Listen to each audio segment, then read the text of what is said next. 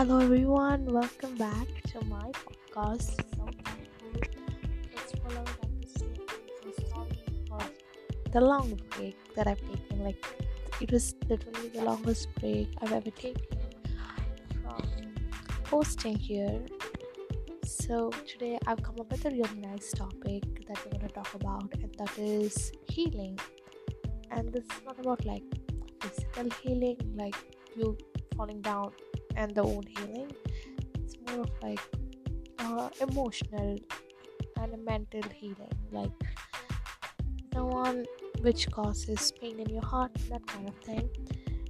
And so, as usual, I've pulled up the meaning from the dictionary, and it states that it's the process of acknowledging, allowing, accepting, integrating, and processing painful life experiences and strong emotions. To put it in simple words, when you've gone through a bad experience, at some point of time you have to accept it, acknowledge it, and get over it, and that's when you're completely healed.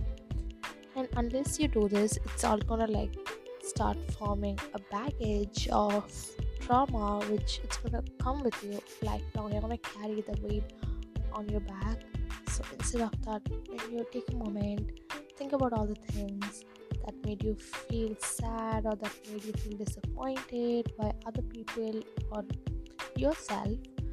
You can just try to heal, and it's not an easy way to heal, but this is a lesson that I've learned, that is to never form baggages of your emotions. Just vent it out, talking to a friend, or just crying, or whatever it is that makes you feel light. It's definitely the best thing to do when you're not feeling emotionally stable.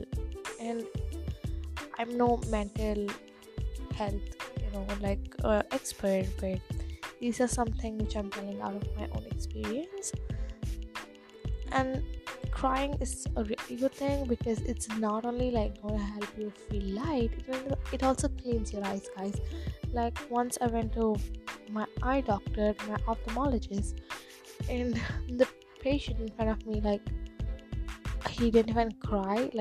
He literally didn't cry, that his eyes were so dry, and there was some kind of dirt particle kind of formed inside his eye. And the doctor was like, so you never cry? And then he was like, no, why would I cry? I'm a man, or something like that. And the doctor was recommending him eye drops so that he can start crying and his eye gets cleaned. So just learn to express your emotions, whatever it is. If it's anger, be angry, but also learn to cool down and acknowledge and think about what made you angry, why you felt like that. If not, another good thing to vent out your feelings if you're not feeling comfortable to talk with anyone is journaling.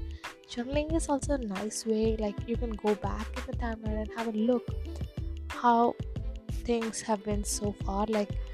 You can see what made you calm down or what made you upset, and try not to repeat those in future. So journaling, there's so many kinds of journaling. You can do it on your mobile or get a diary and do it.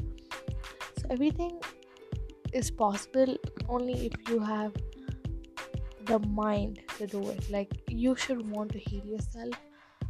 So many people can come and be like, oh my god, you have to do this, and give you random advices, but unless you want to be a better person and feel better, no one can help you. It's like this saying where you can only take the horse to the pond, you can't take the water and feed it inside his mouth. That's the same thing. People can only advise you. It's up to you whether you take that particular advice or not.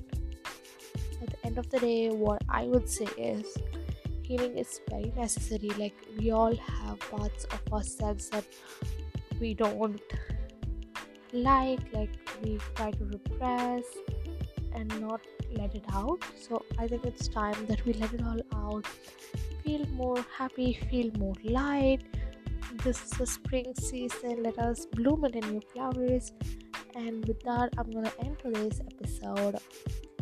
And if you guys are interested to know more about this emotional healing stuff, I would love to talk about it in another episode. So let me know.